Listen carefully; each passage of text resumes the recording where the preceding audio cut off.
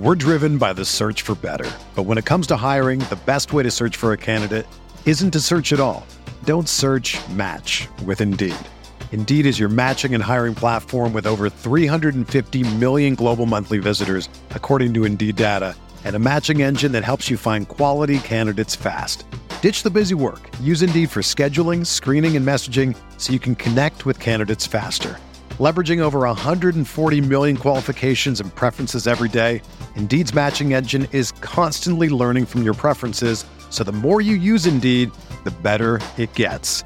Join more than 3.5 million businesses worldwide that use Indeed to hire great talent fast. And listeners of this show will get a $75 sponsored job credit to get your jobs more visibility at Indeed.com/Blue Wire.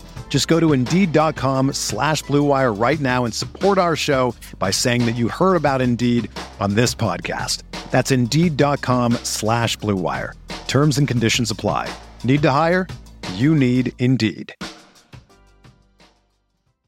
This podcast episode is brought to you by Coors Light. These days, everything is go, go, go. It's nonstop hustle all the time. Work, friends, family, expect you to be on 24/7.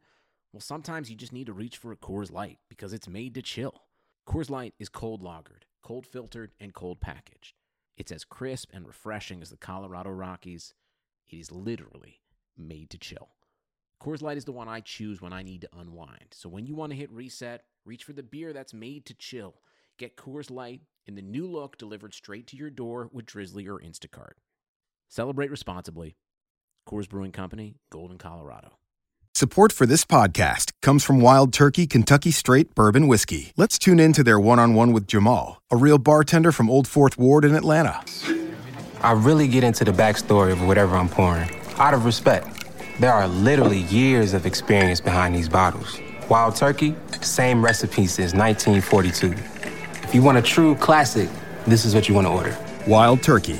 Wild Turkey Distilling Company, Lawrenceburg, Kentucky. Copyright 2020, Campari American, New York, New York. Never compromise, drink responsibly.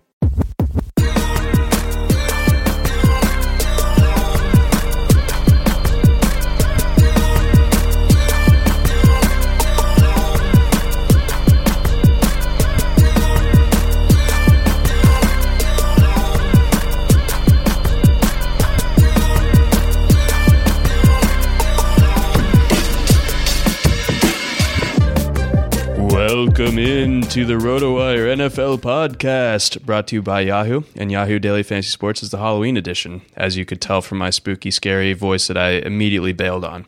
Yeah, I had a Santa suit and a Jingle Bells thing of myself that I made, but I left my hard drive at my apartment. It's actually a blizzard in Madison, Wisconsin today.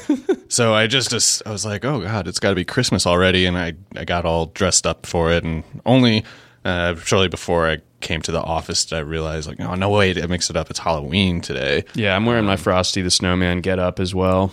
Yeah, so it's a insane day. I'm kind of disoriented from the weather. Like, I know people outside of here might not have a accurate idea of what a blizzard looks like, but they might think that I'm exaggerating, the people who do know what it is. But like, we had a real blizzard, and it just sucks outside, and it's like, I don't think anyone can trick or treat in this, really. Yeah, I would probably not send my children out there. You need boots, and then your costume looks dumb because it's like your costume isn't supposed to have modern United States boots. Yeah. And yet I'm wearing my boots today and my socks around the office because I refuse to wear my boots. Don't fit, by the way. They're too big, so I just look stupid walking in them generally, and I just don't like to clomp around. I'm already low enough on dignity that I don't need to add that to my look in the office. So it's a special day here, and we're looking at Week 9. I do have a fun Week 8 story to regale you with before we jump into the meat of the show. What is it? So obviously, with the Ravens being off last weekend, I just kind of had a bit of a Sunday where I wasn't worried about football. It was a very relaxing Sunday. I went down to Chicago for a friend of mine's birthday. We were out at this place, Reggie's, over near Chicago, or over near Soldier Field. Okay. So I was front and center watching, kind of aloof from it all, the Bears fans having their internal crises about Eddie Pinheiro having to kick a field goal to end the game, and Matt Nagy's insane just determination to not try to get more yards, making a closer field goal bad, kicking the field goal with higher degree of difficulty good. And it didn't play out well. Yeah, I honestly can't really think of anything to say about that game because it's just crazy. Everything leading up to it, too, it's like the tensions of that game, of course, weren't just limited to that game. You could feel just like months of raging anger pent up behind this field goal kick, and you kind of knew, like, it's not going to go in, is it? Like, the collective rage of the Bears fans pushed that field goal. Yeah, and it was one of those, the closer they got to the moment of kicking, the more certain, it's like, leading up to that, you were kind of thinking, they might get out. I mean, it's a bad game by Mitch and Matt again. It's been ugly, but I think they're going to maybe take care of this. They can Broncos game this. Yeah, and then it's just, you started to see it unravel, not exactly slowly, like it happened kind of quickly, but the pace of the last few snaps being slow, and it just felt like, I don't know, screws being turned, teeth being pulled, that kind of dynamic, and then it just didn't go in, and everybody at once like knew it was going to happen, but they were so pent up with this like understandable, justified frustration that it was still just like also unbelievable at the same time. Yeah, so, being a kind of innocent bystander watching this all unfold in front of me, I have nothing against the Bears whatsoever, and like it would have been cool if they won, like everyone would have been going nuts, but it was just kind of funny to just like witness this from afar. This was the funniest way it could have gone. And just it goes, the kick goes wide and everyone just just absolutely deflates in the place, and just the sound of everyone going at the same time. And like one guy that was especially hammered just like got up on a bench and just started yelling, "Bears still suck, we still suck!" And just freaking out. They should have done the reverse of the college football thing and storm the field and tear down the goalposts and protest. Yeah, get them out of here. They're cursed. Yeah. Oh man, so yeah, that was a fun way to spend week 8. Yeah, that's a good like historical moment to have played a part in, to have witnessed live. Like you can't really put exactly what was going on there into words. And the beautiful part of it is it had zero impact on me because I don't really care about the Bears. So yeah, you had just the entertainment value and like the exotic optics of these angered and particularly like worked up Chicago fans, and all wearing their Ditka jerseys. Yeah, it was more like a safari for you. Yeah, exactly. Blimey, look at these guys. So that was a great little getaway from it. But I'm back to it in the most intense way possible this weekend when the Ravens play the Patriots. I'm gonna need a room with padded walls for that one. So yeah, I'm a big Lamar fan too, but I'm kind of I'm not getting my hopes up with that one. I'm not either. So before we get to that game and before we get to all the games here in Week 9, we got a message from our friends over at Yahoo. The NFL season is in full swing at Yahoo Daily Fantasy Sports. There's a million reasons to enter the free Yahoo Cup on Daily Fantasy, and they're all dollars. That's right. Yahoo Cup is free to enter, and a perfect lineup will win you $1 million every week of the football season. It's as easy as entering the contest and picking your players. If you're over 18 and a United States citizen, there's no reason why you shouldn't take your shot. Yahoo Daily Fantasy Football has new contests every week with guaranteed cash prizes. Even if you don't score a perfect lineup, you can still walk away from a game with a little cash. Choose Yahoo Daily Fantasy today. Get started now at yahoo.com/dailyfantasy. All right, so Mario, this is Week 9. This is the week that I just told myself didn't actually exist during draft season because a lot of the teams and players that I targeted in my season-long leagues have buys this week. So I'm kind of just taking an L across the board in a lot of my leagues here. Who are those guys? I know this is a stupid question. I've only got the games that are happening. We got like Bengals, Rams, Tyler Boyd, Saints. Okay, yeah. Cooper Kupp you had a lot of too, right? Yep, a lot of Kupp. All the Tyler Boyd in the world. And who else? Some Falcons. And yeah, like I said, the Saints as well. So this is going to be an ugly week, really cobbling it together. But I think we're going to get through it.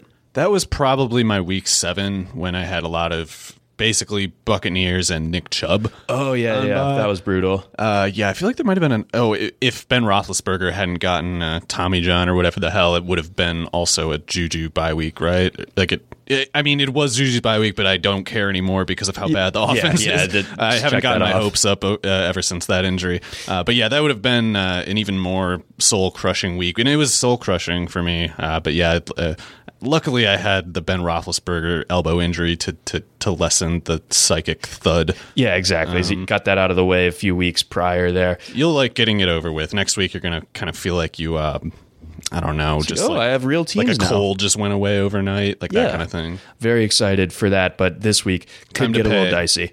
So let's start out in London. We got the Texans facing off against the Jaguars. Texans 1.5-point favorites in this one's over in London. It's the early morning game. Should be pretty crazy. I think this is a good matchup. We're actually giving London a real live, actual quality NFL game.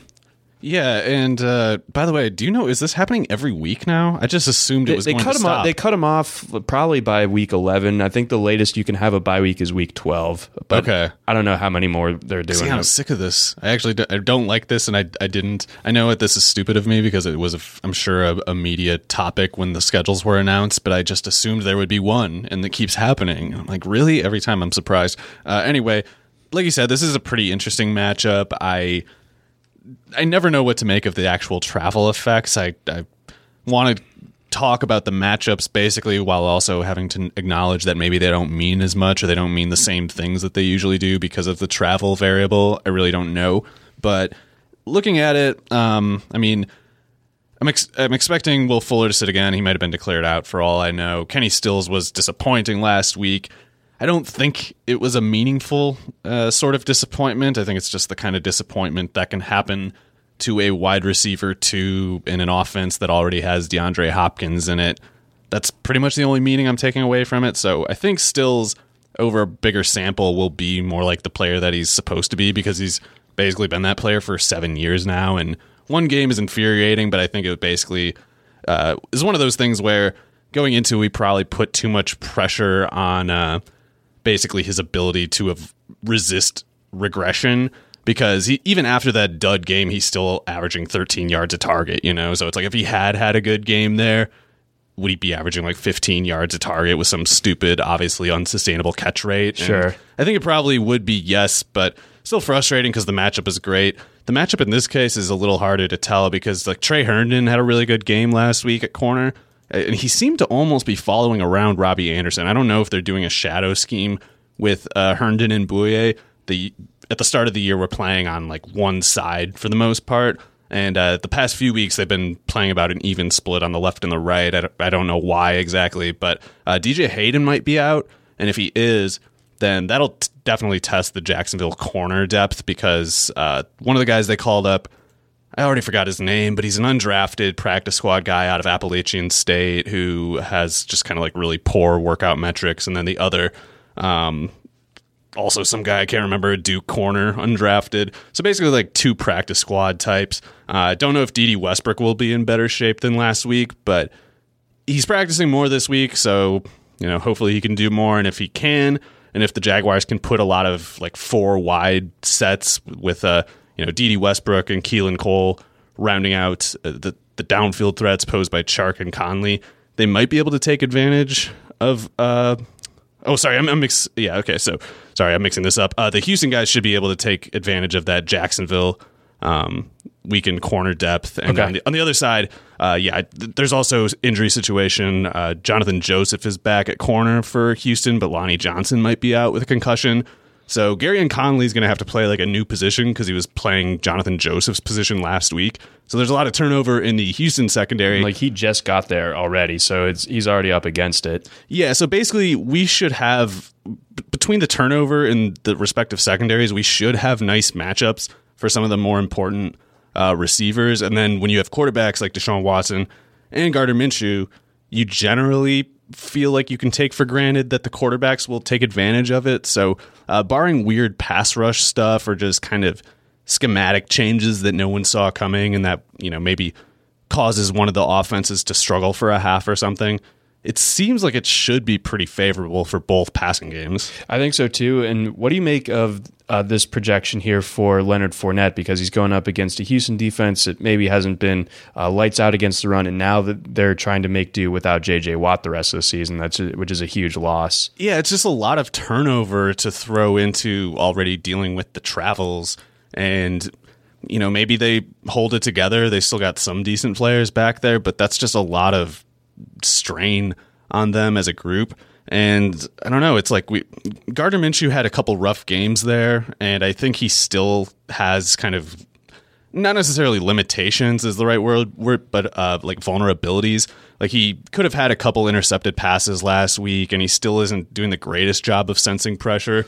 But I don't know. I kind of feel optimistic because the Houston defense being kind of defanged at this point, it'll make it harder for Minshew to fail. And as long as he does pretty well, then you expect them to move the chains and give Leonard Fournette hopefully the scoring opportunity that he's badly due for. And with all the turnover and the travel, I don't see why this week makes any less sense than another. I think it's got to be probably a totally good matchup for him. And I guess he's probably not on the main DFS slates, but if you have him in season long, I would be pretty optimistic. I would get my hopes up. So outside of like the obvious guys that you're starting in this one, your Fournettes, your Watsons, your DeAndre Hopkins, of those guys in that next tier down, so your DJ Charks kind of included in that one too. So like a Chris Conley, a Kenny Stills, the Houston running backs, are those guys greenlit for you this week? Yeah, I don't know what to make of the Hyde part of it. Didn't he have a pretty good game against them earlier this year when they played? I think that he did. I believe so. That was like week 2. Yeah, it's already been a while, but that Jags defense, they're beat up at linebacker too. Like they were really bad at linebacker to start with, and I don't even know the name of this guy, but I can't remember who he is. He had to start last week because Quincy Williams was out, and the Ryan Griffin touchdown, the first one, he just basically looked like he should not be in the NFL. Like it was a really bad play. So linebacker is a weakness for that defense. So maybe Hyde has a decent game. I know they can't cover Duke Johnson, but we don't know whether Houston will try to use him in any particular capacity. So with Darren Fells and even Duke having a nice game last week, I do think generally it's likely to swing back toward Kenny Stills. It's just a question of when and how much. I think Stills you can feel fine with as like a flex kind of play, not in the way that you should take it for granted that he does a whole lot, but given the risk that just comes with that category of player, the acquisition cost being as low as it was, I think you'll get basically what you could have reasonably expected. And then with Chris Conley, on the one hand, he can definitely get open deep on that Houston defense, especially if Lonnie Johnson is out, and it kind of just puts more turnover strain on their personnel. But on that long touchdown that he had last week, that was actually kind of like busted coverage on Minshew improvising. So on the one hand, Minshew is great at improvising and can make plays like that happen than most players, but it still wasn't exactly by design. And generally, plays will be more by design than broken and improvised. So Conley is a peripheral piece. It's definitely going to Chark and the slot receiver a lot more on a per snap basis. Okay, so Conley, it's more like if you're pinched on the bye week type of thing. Yeah, he's going to do a lot with his opportunities on a per target basis. It's just the targets don't come up that reliably. Like he's probably basically a decoy a lot of the time because they have to respect his speed at the safety position, and they can kind of make things easier underneath by sending Conley deep and just burning up routes, getting guys to chase him. Yeah, okay. So that is a good like kind of perspective on what his actual role in that offense tends to look like. Any other parting shots on this game before we move on? Not really. I hope both quarterbacks play well because that would make the game pretty good, I think. Yes, it would be nice to watch with my English tea on Sunday morning. Let's move on over to the Bills, playing host to the Redskins here. Really, really low over-under in this one, 36.5. Just cancel it. Just give the Bills a win. No one cares. It's a bad game. But yeah, I don't know, man. Callahan and his just I think you'd have to call it like an anti-football offense. Like it's just tries to end the games as fast as possible, no matter how much they're losing by, or just no matter what the circumstances are generally. So Buffalo, I mean, I guess if Case Keenum's out, you just say like Buffalo by 1 million or whatever. But if Case Keenum's in, I actually think he's the kind of quarterback who's a danger for a pass defense like Buffalo's. And I think McLaurin is the kind of receiver who would beat them. But if it's Haskins in there, then I don't think anything's going on at all. Yeah, We're going to have to wait on Haskins, I think, to really be a viable NFL option here. It's looking a little bit rough here. I don't want to pile on the guy, and I still, stand by how I felt about, his evaluation coming out of college, but it's the worst space he could have gone to, or at least without Jay Gruden there. Josh Rosen even feels bad for him. Maybe. I mean, I don't know. They're both in the same kind of hell right now, and yeah, with Haskins, it just sucks that he went to Washington because even his fans were kind of saying, he's more tools than he is polish, and it's important that he gets favorable circumstances to develop under. And Washington is precisely, I guess, along with Miami, like the two of the worst in the league, certainly, and then also the worst relative to other years going back a long ways. It's like, just because the Dolphins are also in the league doesn't mean Washington's situation isn't one of the worst we've ever seen. But yeah, it's on the other hand, it's like, that's the kind of stuff that can ruin a guy's career. It can maybe give him a complex or something. It could maybe just kind of rattle him the way, even if you think Deshaun Kaiser was never going to be good, you can see a moment when he's with the Browns where he kind of just cracks and loses everything that he had to begin with. And that's the kind of thing that can happen. But in any case, I expect Buffalo to, 9.5 is what it is on covers right now, and it's lowered from 10.5. I feel like Buffalo's going to win by more than, or at least more, double digits, I'm guessing. Okay, and I think we just have a chance where Washington is unable to, get much in the way of scoring chances. I think that, maybe Buffalo's run defense is maybe it gets a little bit more cachet than it deserves right now. I think people can run on them a little bit. In last week's game against Philly, kind of a disturbing look for them. So maybe Washington can move the ball a little bit on the ground, but I don't see them scoring enough points to cover this spread. Going into the personnel on the Washington side quickly, on the defensive side of the ball, Josh Norman has obviously kind of fallen off a cliff at this stage in his career, and someone that you've pointed to, Quentin Dunbar, making kind of an ascending player in the league. He's questionable right now, so that could lead to a really kind of dinged up secondary for the Redskins going up against a guy in Josh Allen that can take some deep shots. Yeah, and I think John Brown would have projected fine against Dunbar, even if Dunbar is at full strength, because Dunbar is more like a Marshawn Lattimore kind of build and not the 5'10" super quick kind of corner that you would ideally counter John Brown with. So if Dunbar is limited going in, or if he's out, then that does make the light all that much greener for John Brown especially. Okay, so keep an eye there. And then anything to look at as far as this Bills rushing attack goes?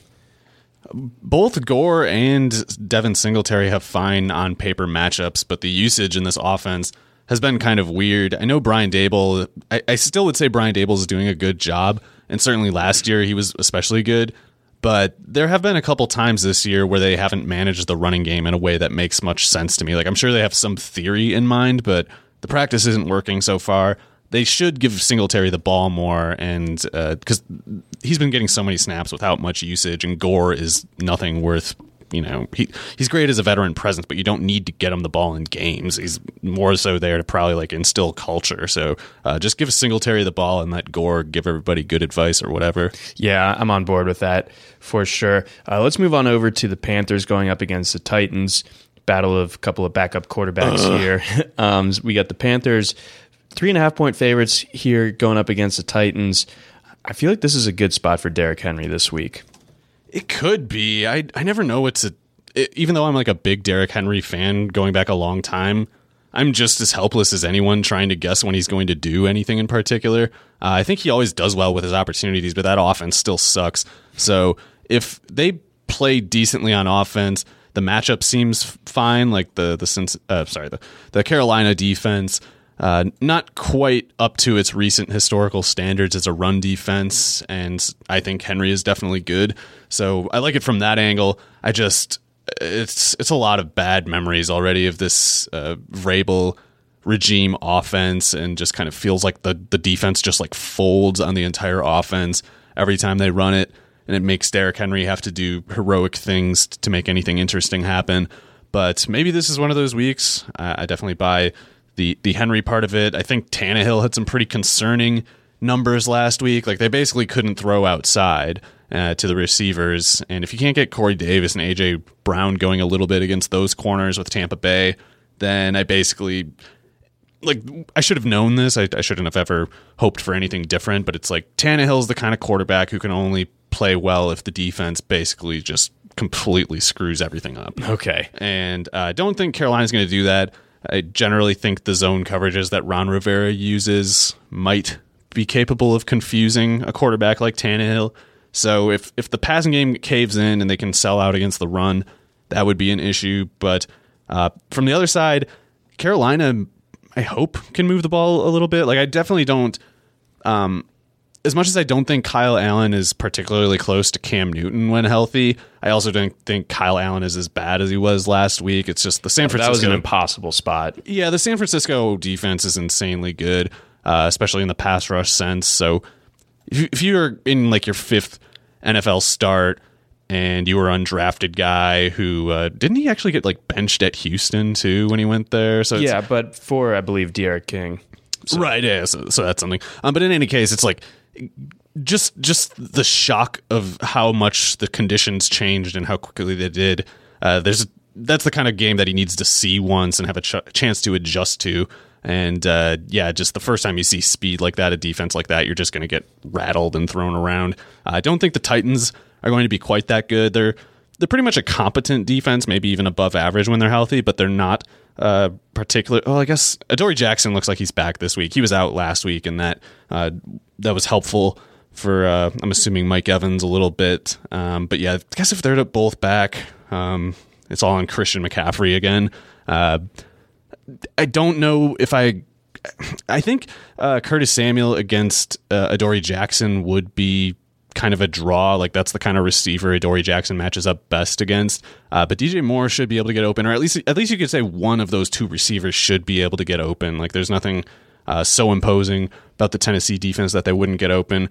Just need Allen to kind of not be rattled from last week, I guess, which he could be, he might not be. I don't really know how to anticipate. Or maybe that. He drops back and has a clean pocket, and he's like, "Oh my god, this is what that feels like again." And then it's hard to know. Back for him. It's hard to know how these guys bounce back from like bad games. Sometimes a player is just kind of exposed permanently, and other times they turn out to be good players with good careers who have bad games but usually bounce back. And I guess this is his moment to kind of make the case whichever way. Yeah, so it'll be interesting to see how he responds after last week's game. And then on the Tennessee side, rounding things out, when it comes to Davis and Brown, I know that you kind of alluded to some concerns there stemming from Tannehill.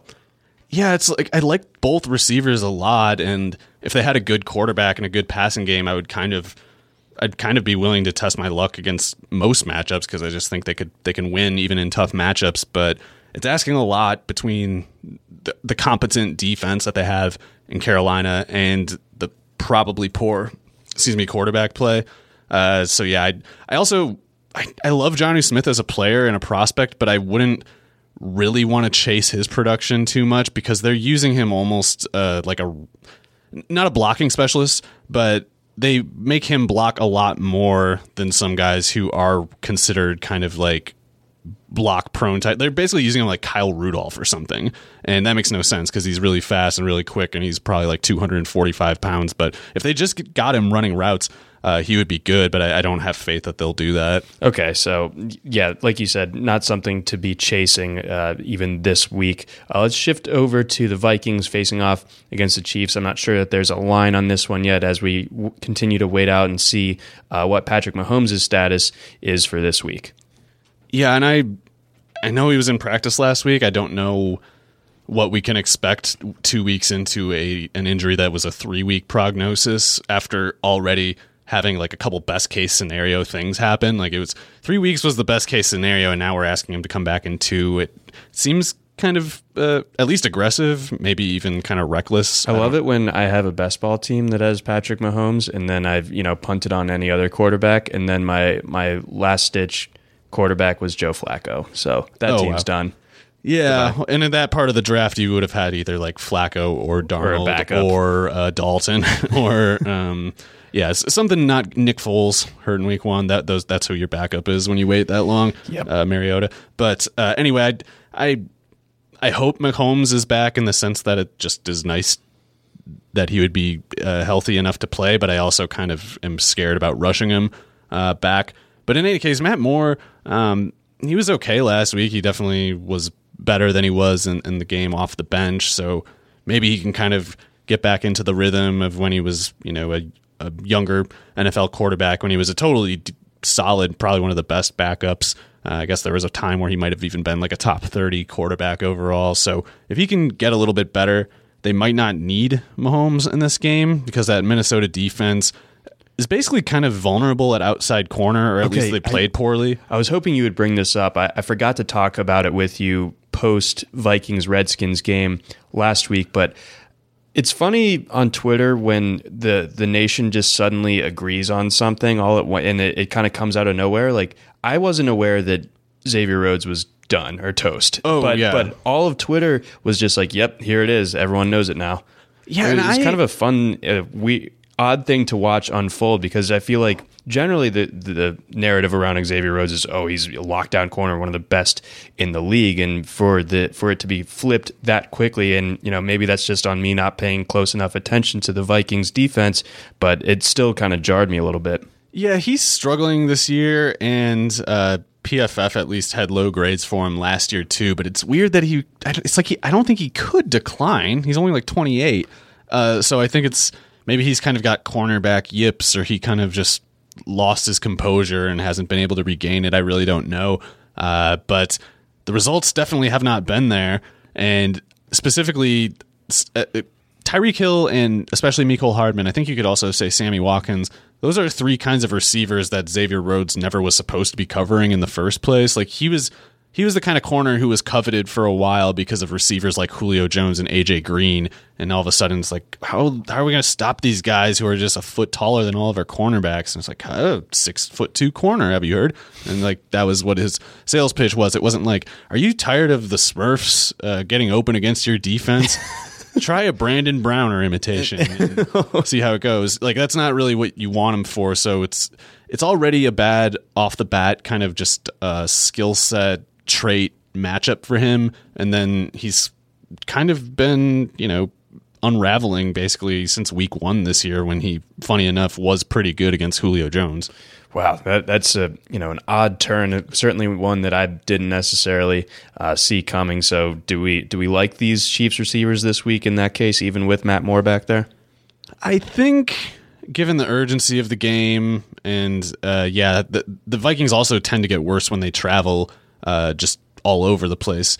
So I think if Tyreek Hill, Mecole Hardman, Sammy Watkins are running on Rhodes, I think they're getting open, and it also wouldn't be surprising if Andy Reid just kind of cooks up a good idea. I feel like it's safe to say that actually Andy Reid would be very familiar with Mike Zimmer, because Mike Zimmer, if I remember right, was the defensive coordinator in Dallas back when Andy Reid was the head coach in Philadelphia. Oh. And so if Andy Reid remembers all that stuff, and by the way, Andy Reid tended to beat the crap out of them in those days, then he might have a good idea of how to beat Zimmer in this one too. Okay, that'll be interesting to see a little in-game chess match between two guys versed in different facets of the game. On the Vikings side, what are we looking at here? I feel like this, Dalvin Cook probably RB2 this week behind McCaffrey. I'd put him at RB1. Okay, yeah. Yeah, so the matchup is that good, and Kirk Cousins tends to lose something when he goes outdoors and on the road, and Arrowhead, for whatever reason, I don't know if it's a wind thing or mystical explanations of some kind, I don't know, but it just tends to make traveling quarterbacks get dirtier than they otherwise would. It just tends to make things uglier. And if the Vikings put too much of their offensive usage on Cousins, it could go very wrong. Whereas with Cook, I mean, what's the worst that could happen? You get 220 yards on 30 carries or something, and you still lose. It's like, well, if that happens, that happens. But I think the way they win is by getting Cook going as much as possible. Yeah, I see him being the key to the game, or especially on the offensive side for the Vikings there. Before we jump over to the next game, that'll be the Jets and the Dolphins. A huge matchup, of course. We got a message from our friends over at World Fantasy Sports. Are you already knocked out of your survivor pool? I am. Do you end up losing early in the season, feeling like your success is mostly based on luck? Wish there was some alternative where you can use your actual fantasy sports knowledge as opposed to relying on whether a team wins or loses? Well, now there is. World Fantasy Pools brings you the first of its kind game type, stat-based survivor pools. World Fantasy Pools takes the traditional concept of survivor pools that players are familiar with and adds in a more exciting twist. Instead of choosing a team to win a game, you will use your fantasy knowledge to choose an athlete to achieve a designated stat line. Achieve that stat line and you advance. Fail to and you will be eliminated. Be the last to survive or make it through all the rounds to win or split the prize pool. Just choose one athlete each round to achieve a designated stat line to advance and win. It's that simple. Sign up today and play at www.worldfantasypools.com. That's www.worldfantasypools.com. We also got a message from our friends over at Stash Invest.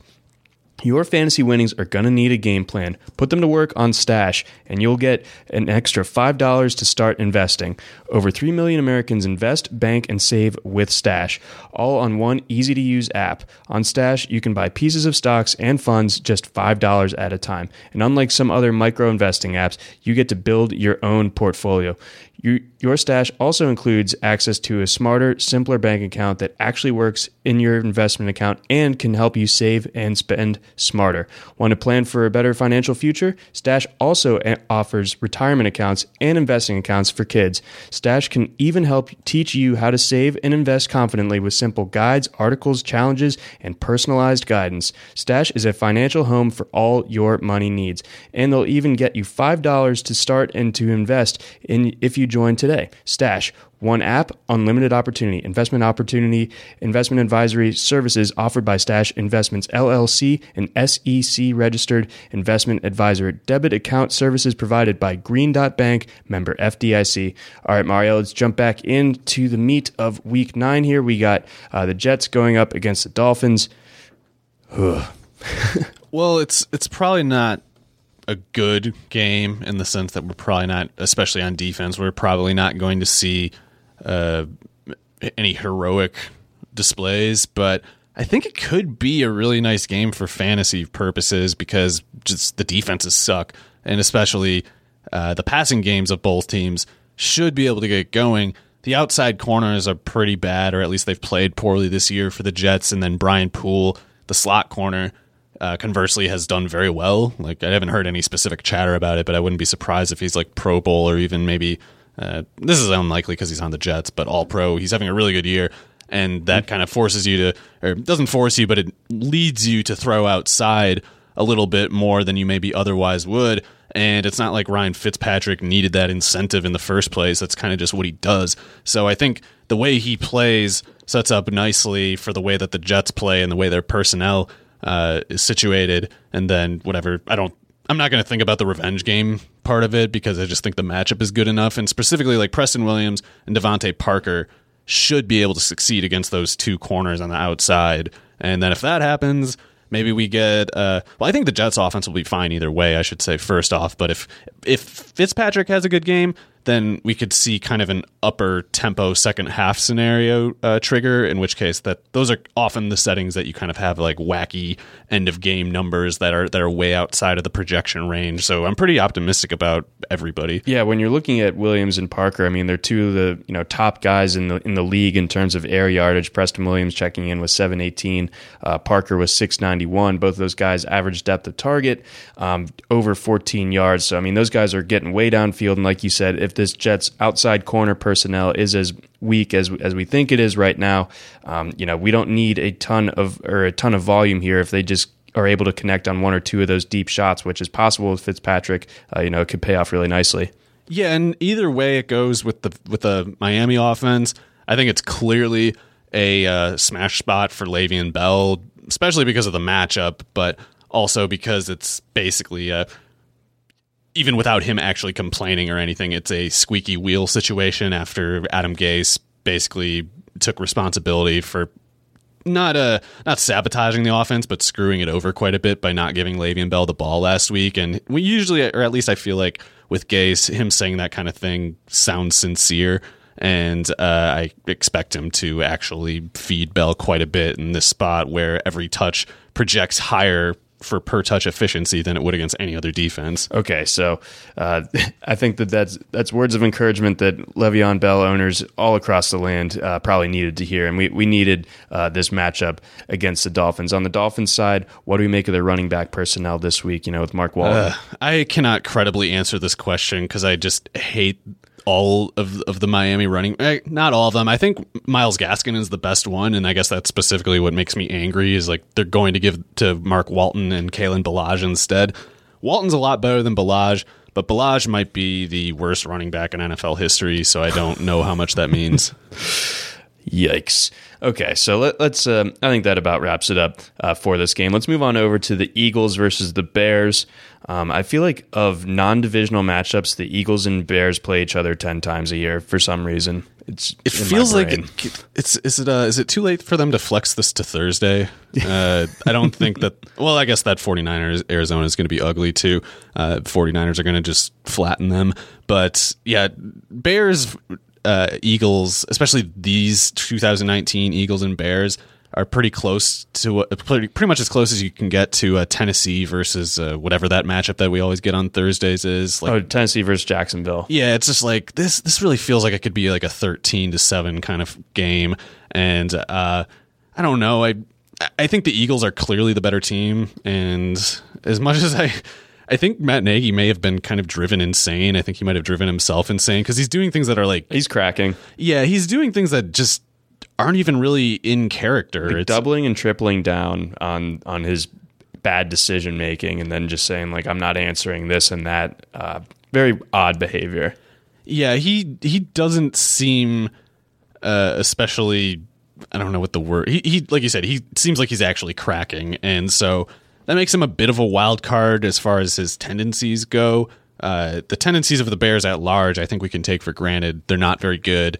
The defense, maybe it's not as bad as it was a couple of weeks ago, but it's still not very good and certainly nowhere near the standards that it was accustomed to.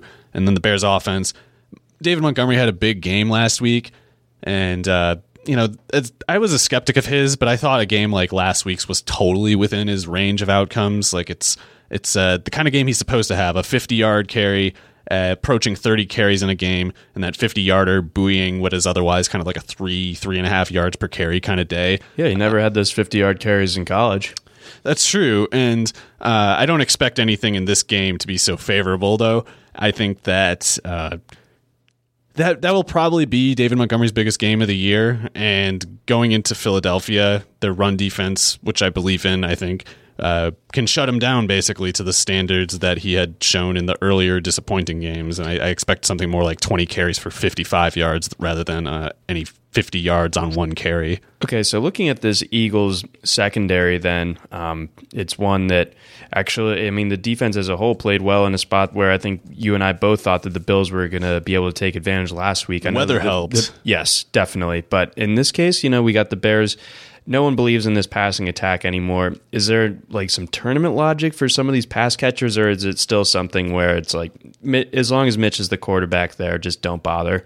Yeah, there's definitely the tournament logic at the very least, and I think Allen Robinson has mainstream, like, not just he's actually awesome. Yeah, not just viability. Goodness. He's like one of the best receiver plays this week because the Eagles shifted their personnel quite a bit at corner last week. Like they basically benched Russell Douglas, who was having such a bad year.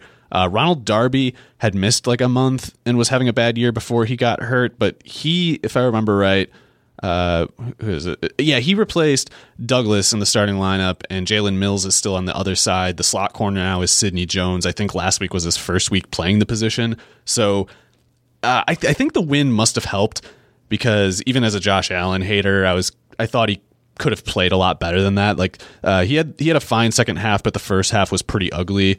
I would say even worse than his numbers would lead you to think, and the numbers were kind of disappointing. So I think he will play better I think that Mitch Trubisky probably is, like the way Allen played last week is Trubisky's baseline. Like Allen's probably quite a bit better than Trubisky, or at least, I don't know, maybe that's just recency bias, but Trubisky seems worse this year than he ever was too. Like last year was ugly at times.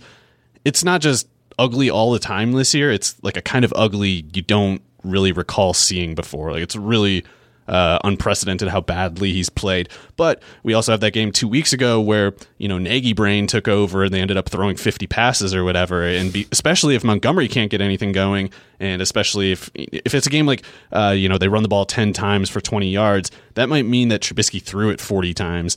And, with enough pass attempts, a guy like Gabriel or Anthony Miller can do something. And their matchups, I think, are totally good. Not just Robinson, it's like every corner is still, even with last week's better result, even with the turnover at corner, they still seem vulnerable there. Okay. And Gabriel and Miller, I think, are both pretty good players. So, yeah, if Trubisky has one of his wacky box score days of just throwing the ball a ton, then occasionally he does hit his target, and those receivers are pretty good. But I do love Robinson in pretty much any scenario. Okay, yeah, definitely on Robinson this week. Definitely have a couple fab bids out on the on those other Chicago guys. I just think maybe this will pan out against the Eagles. It can't secondary. get better. Yeah, and again, pinched with the bye week here. And then on the Eagles side, let's get into their rookie running back a little bit here with Miles Sanders. How has he looked in your mind? Obviously, he had the big run last week, and how does it set up for him this week against the Bears? Well, with Sanders, I think the book on him is starting to become a little clearer with time, and I admittedly had some blind spots, or at least like unknown parts of his prospect profile, where I put up a lot to production and workout metrics I pay attention to also, but I kind of outsource a lot to those things. And looking at Miles Sanders' production at Penn State, you saw really poor numbers as a pass catcher and pretty good ones as a runner, like not anything outrageous, but over 5.5 yards a carry. We know he's explosive from tape, but also the workout metrics confirmed all of that. But what this year has shown in Philadelphia is a little different than what he showed at Penn State, because it's becoming clear, I think, that the targets he got at Penn State were just kind of low quality and in the backfield probably primarily, whereas with Philadelphia, they're getting him in space, and he's putting up these explosive numbers as a pass catcher that he didn't at Penn State, and I think it's pretty clear that they're getting him the ball in space, which in his success in that setting explains that his struggles otherwise, including as a runner, he's struggling as a runner this year, is because of vision limitations, basically, or maybe he sees the field fine, but he doesn't interpret it correctly, or also, I should say, because this could also just be a separate issue. He seems to hesitate when he's trying to read his blockers. And so if you give him open field, then it's just his athleticism takes over. And if he's in the open field, he can become elusive. But when he has to correctly read the defense, he A, takes longer than he should to do it, and B, just doesn't get it right a lot of the time. Okay. Which is why he looks so much faster and more explosive than Howard and still does less as a ball carrier. That's frustrating. Maybe with time he'll get things coached up in him. So we'll see. And then, when it comes down to it, bottom line for this week, would you start him in your flex?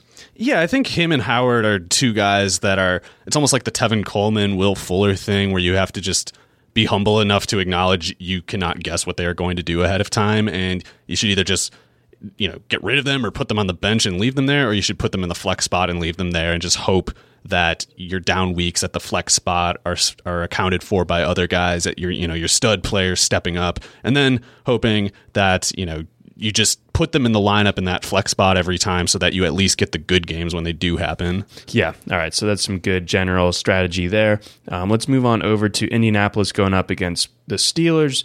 The Steelers, I would like to point out, we're losing by 2 touchdowns to the Dolphins at one point last week. I just needed to say that. They're really bad still, and it sucks because I'm a Jalen Samuels fan, and yet as of today and as of this press time, it looks like Connor and Snell are not so great of bets to play in this game, and so Jalen Samuels might have a 3-down role, even though he's coming off a knee injury himself, so maybe that's expecting too much.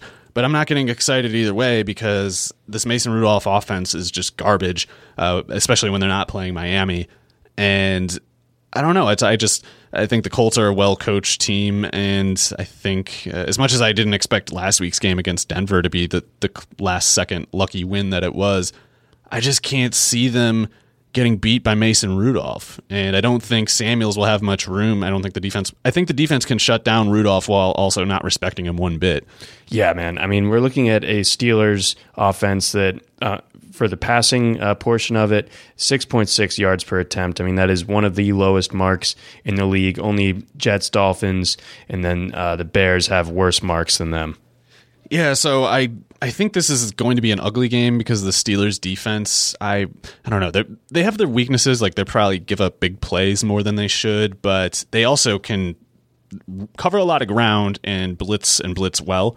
So I can imagine it being a game where Pittsburgh somehow wins. I just don't think it's going to have much to do with the offense if they do. Right, yeah, the defense will need to come up huge in that one. But, I mean, I think there's reason to be optimistic, even after Indianapolis obviously almost blew it last week against a bad Broncos team. I think that there's reason to believe in this Indianapolis offense this week still.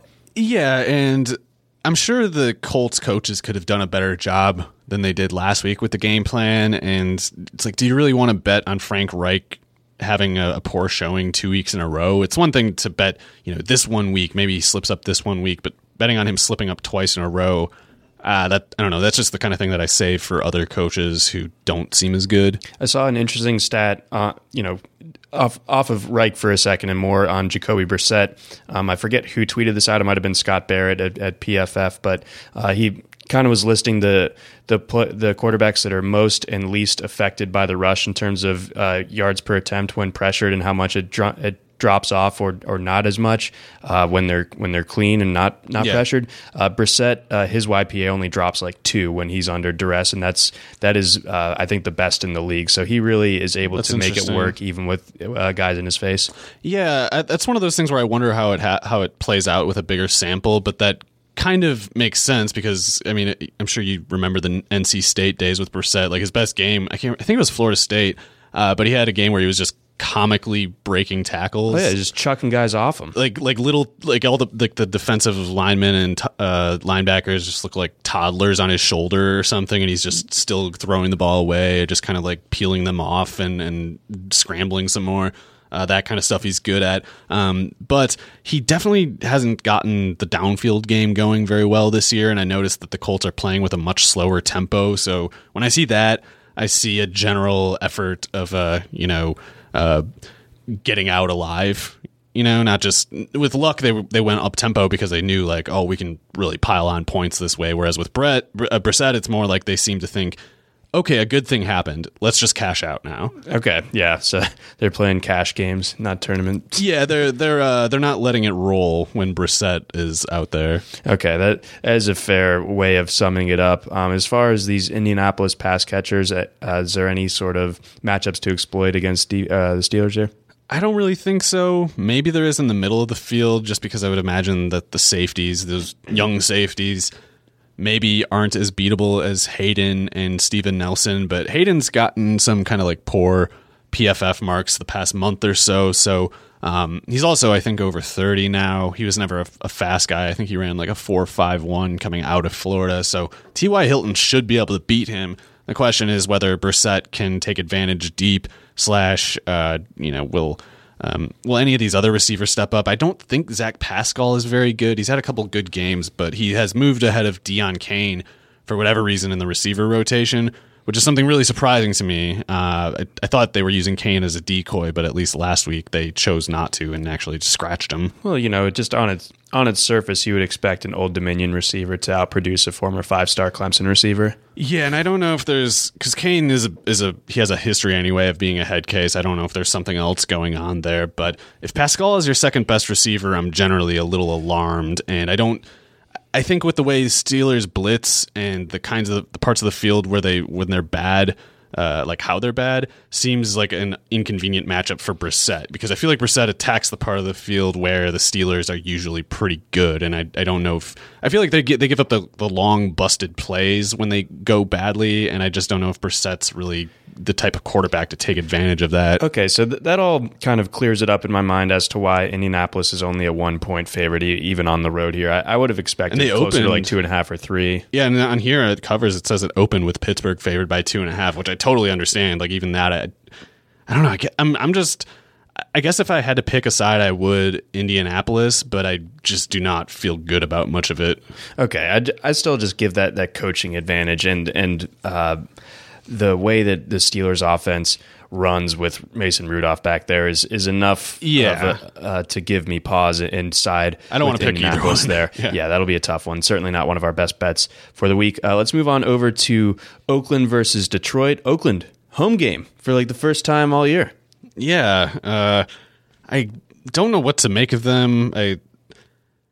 I think, like, we know Carr won't throw the ball downfield, but I don't know what else we can really take for granted. If Josh Jacobs is healthy, he's playing really well as a runner, and Detroit probably more vulnerable to the run than the pass. But even against the pass, they've kind of been shown up in recent weeks because they don't have a pass rush, and it's like, oh, great, Darius Slay and Justin Coleman are covering your guys pretty well for 3 seconds. What about seconds 3 through 8? Mm-hmm. And turns out, especially if good receivers like Thielen and Diggs a couple weeks ago, they will overrule 2 good corners if the pass rush never makes the quarterback throw the ball. And so you look at, I don't know if Slay is going to play this week, but it's like Tyrell Williams would probably see him a lot, and you would generally worry about Carr being able to get the ball to Tyrell when he's going against a good corner. But I don't know how much Derek Carr would be in position to take advantage of Detroit's poor pass rush. Like, if you wonder, why does Derek Carr throw the ball so short? Why is he so afraid to go deep? It might not have an answer that has anything to do with pressure. It might, but it might not. So him having forever to throw might not necessarily change the way he plays. And if he doesn't change the way he plays, then even if they have to take a long time on a play, then Slay and Coleman can cover easier when they don't have to worry about a 30-yard leak route taking them downfield. Like, I just think that the way Carr plays suits the weaknesses and strengths of the Lions secondary, and I can't get my hopes up that high, even though I do think you can take for granted that he won't be rushed a whole lot. Okay, so bottom line here, the way that the Lions can be beat, the Raiders aren't necessarily equipped to do that. Yeah, and you still feel really good about Waller just because of the kind of year he's having and the kind of year the other tight ends aren't having. And also, I think Tyrell, he has a touchdown in every game. It's like, maybe he's not going to give you 30-point upside, but even by, if necessary, garbage time, he's shown the ability to meaningfully help you even on his worst days. Okay, and then let's flip it over to the Lions side. I need your takes on the backfield, man. What happened?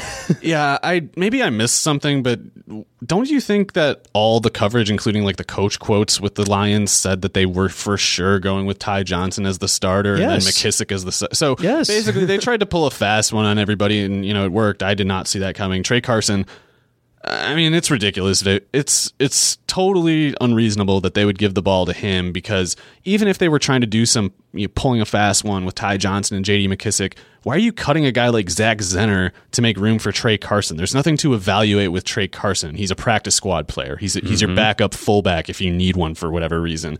But there was nothing it wasn't like, well, let's take an opportunity to see what Trey Carson can do. You already know the answer to that question, and you also know that the answer is less than what Zenner can do, less than what C.J. Anderson could have done. So it was just the most dumb you could possibly cram into the whole situation. Impressive.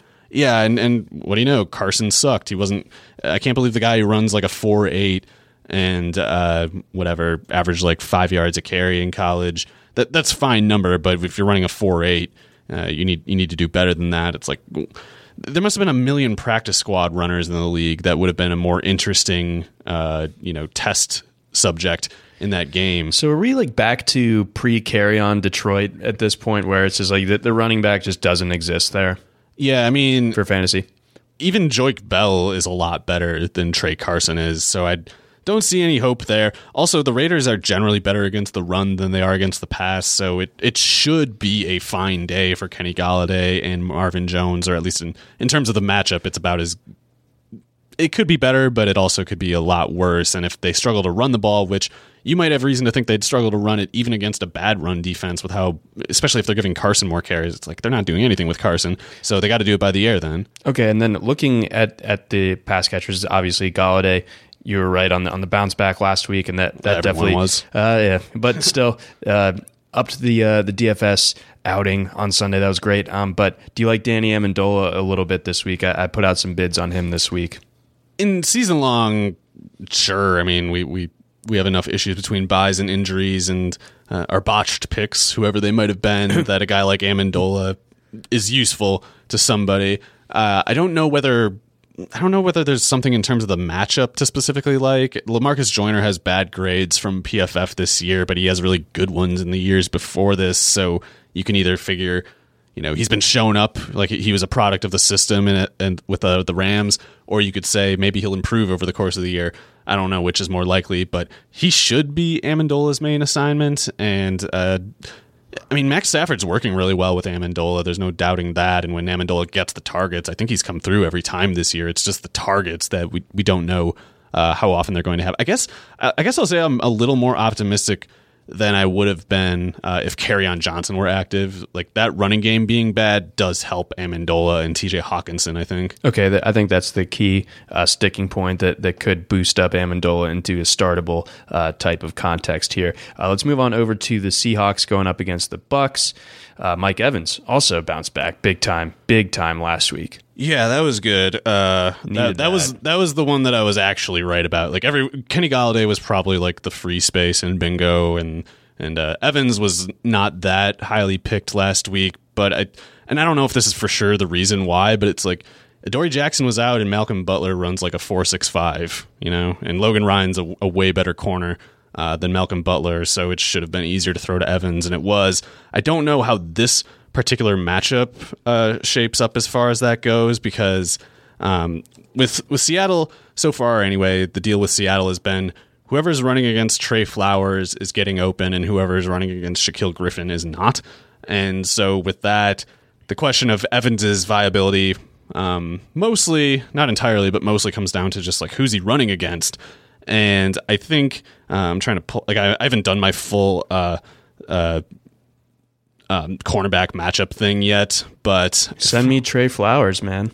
Yeah, Trey Flowers is who we want covering him, but the thing is, Mike Evans has pretty even left-right splits.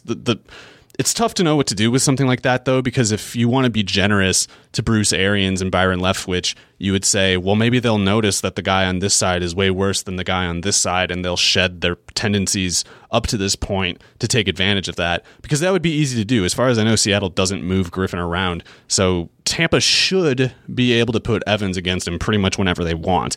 The question of whether they will is a different one, and I'm pretty disheartened with the way they're running that team, so I don't want to take for granted that they would do that. But the other thing with Evans, and this wasn't quite the case last week, is that Chris Godwin has a really good matchup because he should be running against Jamar Taylor. Whatever goes on with Griffin and Flowers, Taylor should be Godwin's main matchup as far as corners go, as in, if it's not Taylor, I think he's running against just linebacker zone coverage. Ooh. So, which might be a better option for Seattle than leaving Taylor on Godwin, because Godwin's just beating him. If they leave Taylor on him, they might want to go with like zones to offset to try to just contain him rather than shut him down, and that would be one way to do it. So Jameis Winston has no excuse for failure here, because Godwin should have a good matchup no matter who it is, and Evans, especially if Arians and Leftwich have any insight at all, could be running against Flowers a lot, and neither corner can stop either receiver. Not stop. Neither corner can contain either receiver.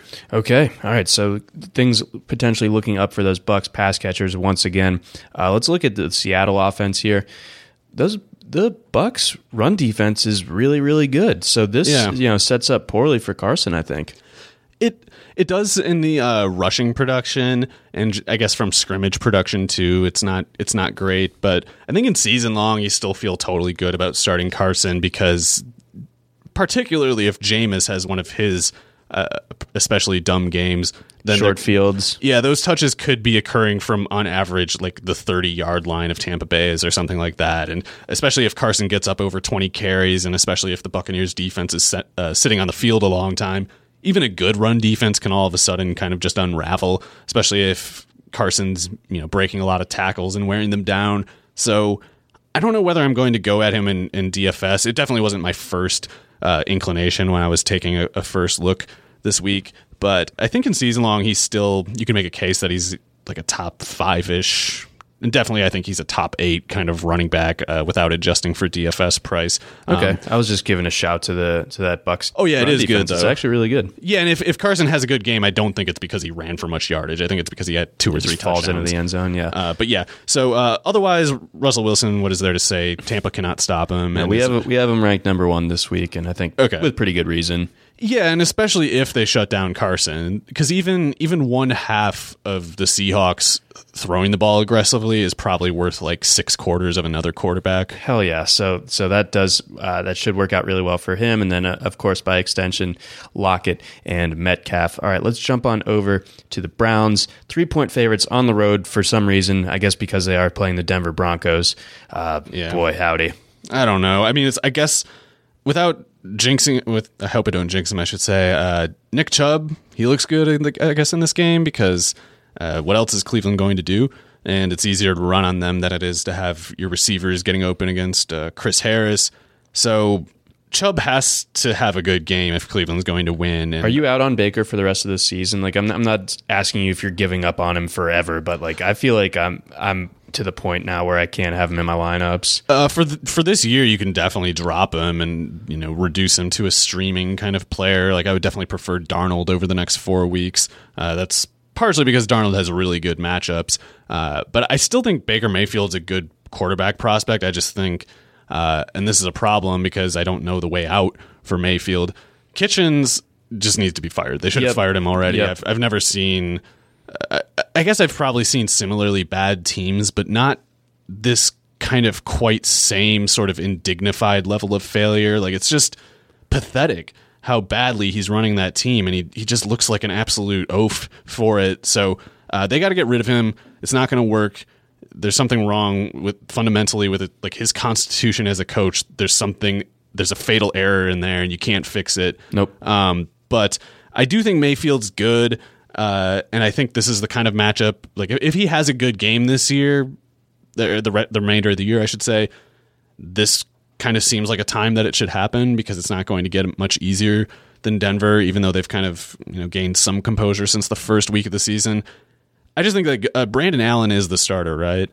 For the Broncos, yeah. Yeah, so he's one of those guys who I think could just be really unusually bad, and maybe that's kind of what bails out Cleveland here. Like maybe Mayfield throws only 25 passes for 250 yards. Yeah, I like the Browns defense for like DFS or streaming this week. Yeah, there's a couple really good players on that defense, and Myles Garrett is maybe a top 5 player in the league. He's ridiculous. Yeah, so if those corners can keep improving their health, keep playing better, just make sure Cortland Sutton doesn't go wild, then as much as Phillip Lindsay and Royce Freeman are interesting on their own part, it's like if Allen's as bad as he looks like he might be, then that just kind of makes it a much more difficult task. And I think as good as they are, Lindsay and Freeman, they're not good enough that they can carry just like a totally broken offense, and it can get more broke. Is Cortland Sutton benchable this week then? I don't think so, because even it's similar to with Flacco. It's like Flacco can finish with 150 yards and Sutton could get 100, and it just would not be surprising at all.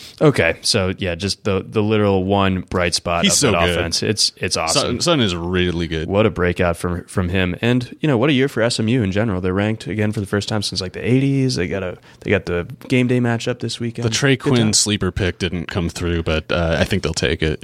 Yeah. Trey Quinn. What could have been? Let's move on over to the Packers and the Chargers. Chargers circling the drain, but I mean they got the win last week somehow. The Bears somehow outfailed them, despite their best efforts. That was the other thing. Is like that Nagy story being so insane deprived the mainstream narratives of really taking full inventory of the Chargers and how insanely bad they are too. In end game situations too. So like I tweeted out, like the idea of the Bears needing a field goal late versus the Chargers needing to hold on to a lead late. Those are the two most like insane bankable things over the course of time in the NFL, and it was fun to like watch them go at it and see who could fail harder. Yeah, it was bananas. That was like they should make an NFL films like those game recaps of whatever the Ice Bowl and stuff like that, and they're like 2 Titans faced up. Just do the same like kind of Matt Nagy just like blowing a snot rocket. Yeah, just do all the slow motion of all the bad things happening, and have the same kind of like I don't know what I don't know what the correct word is, but the just like air of self-importance in the NFL films, like old timey stuff. Like do that for this game, and just gladiators on the field. Yeah, well, not acknowledging that they're failing the whole time, but just showing all the footage and describing the events in the same tone as they otherwise would. I feel like that might be kind of funny. The cymbals crashing as Mitch turns the wrong way on a handoff or something. Yeah. There's the sound effects. You can do a lot with that. Even if you're not doing the whole game, maybe just do like a 5-minute bit of it. I would love that. But yeah, anyway, I think the Chargers, even though it's out of Green Bay, I don't think they have a whole lot of. I guess they have hope, but I don't see any reason to think that they could close the deal because if Aaron Jones is able to play, then I think that Green Bay offense really is onto something right now. And them having an identity for the first time in probably 5 or 6 years is a big deal in itself. And then the pass defense on the Green Bay side should be able to contain Phillip Rivers such that even if Rodgers doesn't have a good game, Rivers hopefully won't outplay him. And then there's just, I don't know, there's more help for Rodgers, not just the defense, but it's like if Jones and Williams are stepping up, and if Devontae Adams, I guess I don't know how much we can take for granted with him, but he's supposed to return, right? I'm not totally sure. Oh, okay, I know he was listed as questionable, but I thought, but if he can be himself, that would really make me feel good about it for Green Bay. I guess to be fair, if Adams is practice out, Thursday, so looking good with pads on. Okay, cool. So if he's back and he can be himself, then I'm like, okay, Packers get the road win, and I'm not too worried about the prediction. But to be fair, Rivers is still playing well, so it's not like Rodgers can go in, do terribly, and get no help. I just don't expect him to. I don't at either. This point. Like he is really rolling, like you said. I feel like the Packers have kind of. They're hitting a stride the way they did in like 2016 when they made the run in the NFC Championship game against the Falcons.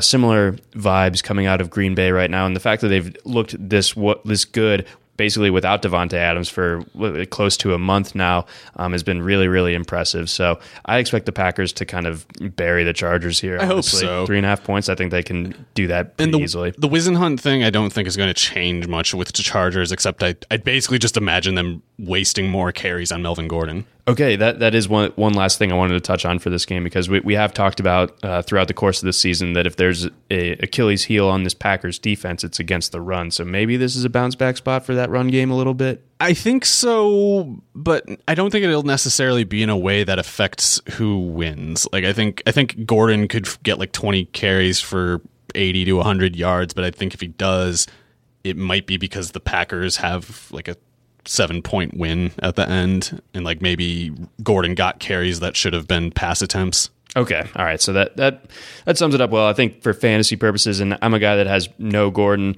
this year, but I think I can admit at the very least that this sets up reasonably well for him. Yeah, I think so. But the real other risk is that they might give Eckler the ball, and Eckler's better. This is true, and I do have a lot of Eckler, so I do kind of hope that is how it shakes out. But if you're a frustrated Gordon guy out there, I think you can still roll him out there here in Week 9. Let's move on to the night games here. Patriots 3.5-point favorites on the road in Baltimore. Give me your takes. Well, I love Lamar Jackson. I'm a big fan of him and Marquise Brown and Mark Andrews. I like the general structure of the Baltimore offense by design. I just don't think they have enough receiver talent to against worse defenses than this. I think there's a lot of issues that quickly bubble up with the Baltimore passing game, and I think you can at once say Lamar Jackson is not as good as he will be in a few years, and also say that it's not really his fault. It's like the Seth Roberts and Chris Moore and Willie Snead is like that's just putting a weight on your quarterback's shoulders, and Miles Boykin has the tools to be a better player, but it's apparently not quite right now. Do you think the Ravens, and this is #topical, Josh Gordon was released by the Patriots this afternoon. Do you think the Ravens should take a look, because they are just so bereft of talent at receiver other than Marquise Brown and Mark Andrews? Yeah, I think there's a few teams that could use Gordon, and Baltimore, yeah, they should get it, because Gordon and his game are the kind of, that's the kind of game that works well with the scheme and also Lamar Jackson's tendencies, like those downfield, down the seam kind of routes Gordon's better suited by than, a West Coast offense.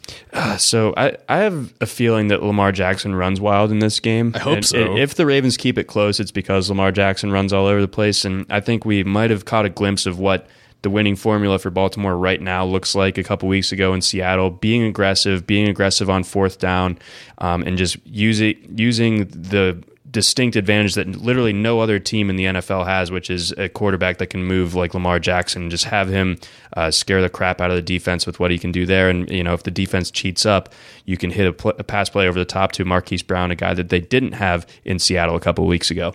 Is Brown back this week? That would be helpful. I saw he was limited again. So, okay. I think it's trending. Like Harbaugh was pretty confident that all the questionable / injured type of guys, not the season ending guys, but those types of injuries would be back after the bye week. So I'm expecting Brown to be in this week. Okay, that would be nice. That would be a start. And one thing that I don't know about New England is, I think we know the pass defense is great, and as a overall unit, they are great, maybe historically great. But I don't know how good the run defense is specifically, because Nick Chubb, even though I would say, he's awesome and basically no one can do what he can, he was breaking a lot of tackles in that game last week. And you look past the fumbles, he was awesome. Yeah, Nick, it's like I mostly explain this as because Nick Chubb is just insanely good, but he was also kind of making those linebackers and most of the tacklers in general look not just slow, but weak. Like he was juking them, and when they got a hand on him, he kind of just shooed them away. And Mark Ingram,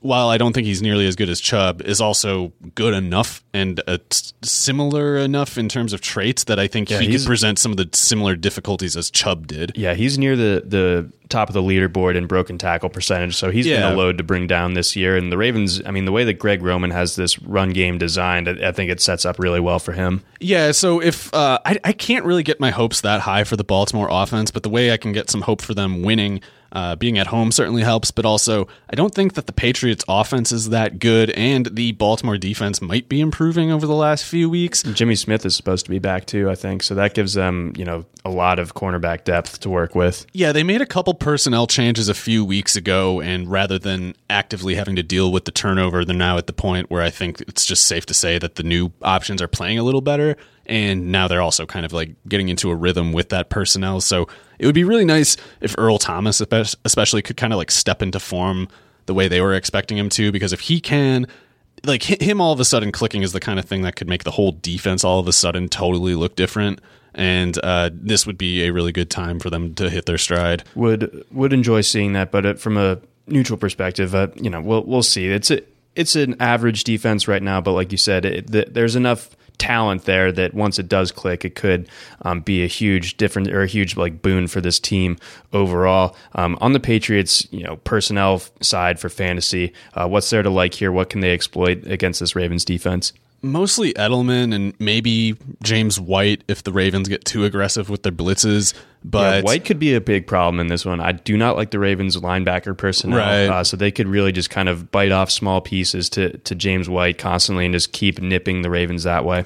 Yeah, I think as long as they don't blitz too much, and I know that they need to blitz some, but it's crucial that they're selective about it and that they make it work when they do.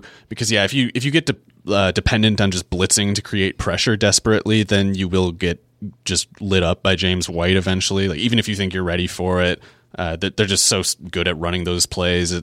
No one has really been able to stop them when they commit to that sort of game plan. So you need to be prepared for the reality that you at best can contain them, and if you get sloppy, you will just lose the game for that reason. Okay, but yeah, I don't know. I'm going to keep some hope for the Ravens, but the one thing they can't do is let New England score early, because if they have to start throwing the ball all game with Lamar Jackson, that kind of takes away the rushing option that you mentioned is so crucial for them, kind of just like getting some leverage on the Patriots. Like they need to keep the script where those run plays are viable. Okay, so early in the game, the defense will be particularly, they need to keep the Patriots off the board there if they want to be able to kind of stay on schedule there. And then let's wrap things up with the Cowboys going up against the Giants. 7 points is a lot to trust the Cowboys with on the road, in my opinion. So I don't like the Giants that much, as a team this year. But I give them a little bit more credit than that, especially with the way that the Cowboys, have been so mercurial for the better part of this season. Yeah, there's so many stupid conditions you need to ask for with Dallas. It's like you can pick them in the spread. Are they playing well? Is their coaching stupid? It's quite literally like, yeah, who's calling the plays this week? Yeah. Like, is Kellen Moore running the offense, or is Jason Garrett saying, like, oh, slow down there, cowboy? Easy, partner. Around here, we run the ball 20 times out of the first 30 it's plays. 2nd and 8, and we're running that sucker. Nothing's worse than a 3rd and long. It's you got to get 4 yards to make it a 3rd and 6 instead. Yeah, baby. So yeah, if they're doing that stuff, then for all their issues, the Giants don't have like cowardly, self-defeating play calling issues the way Jason Garrett has for a while now. So I do think though that Daniel Jones had a big game last week, and mostly just because he has a lot of help, and he played the way he needed to, of course, but the Lions don't rush the passer, and I think Dallas will at least rush the passer, and I don't think Jones is good enough in terms of reading the field or accuracy to do great if he has to hurry at all. So I'm not chasing his numbers from last week in any way. In season long, you could do worse, I guess, but I would rather have someone like Darnold this week, and I don't think Jones will have a big game, so Barkley needs to, I think, to match Dak, generally speaking. Okay, all right, so that sums it up on the Giants side here. Looking at the Cowboys offense, green light for pretty much everybody.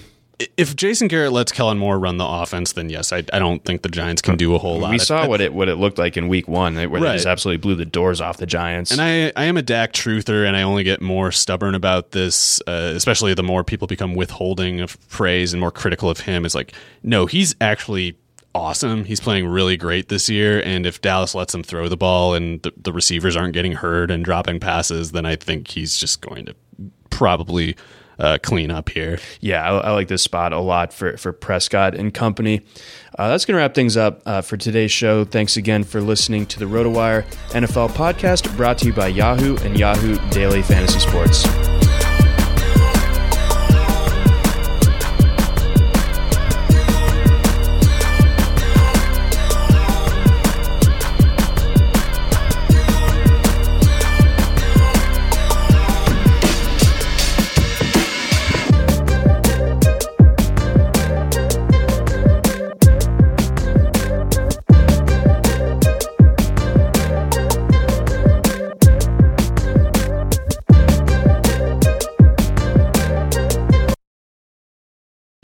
Whether you're a world-class athlete or a podcaster like me, we all understand the importance of mental and physical well-being and proper recovery for top-notch performance. That's why I'm excited that Unified Healing is sponsoring this podcast. Unified Healing is a new and super innovative global network of wellness centers powered by Energy Enhancement System, or EE System. If you haven't heard of the EE System, you'll want to listen up. This technology promotes wellness, deep relaxation, purification, and rejuvenation. In hundreds of locations across the globe, access to a center is easy and affordable. Interested in experiencing the EE System technology for yourself? Go to unifiedhealing.com/bluewire to learn more and find a center near you. That's unifydhealing.com/bluewire. No material or testimonials on the Unified Healing website are intended to be viewed as medical advice or a substitute for professional medical advice, diagnosis, or treatment. Always seek the advice of your physician or other qualified healthcare provider with any questions you may have regarding a medical condition or treatment, and before undertaking a new healthcare regimen, including EE System.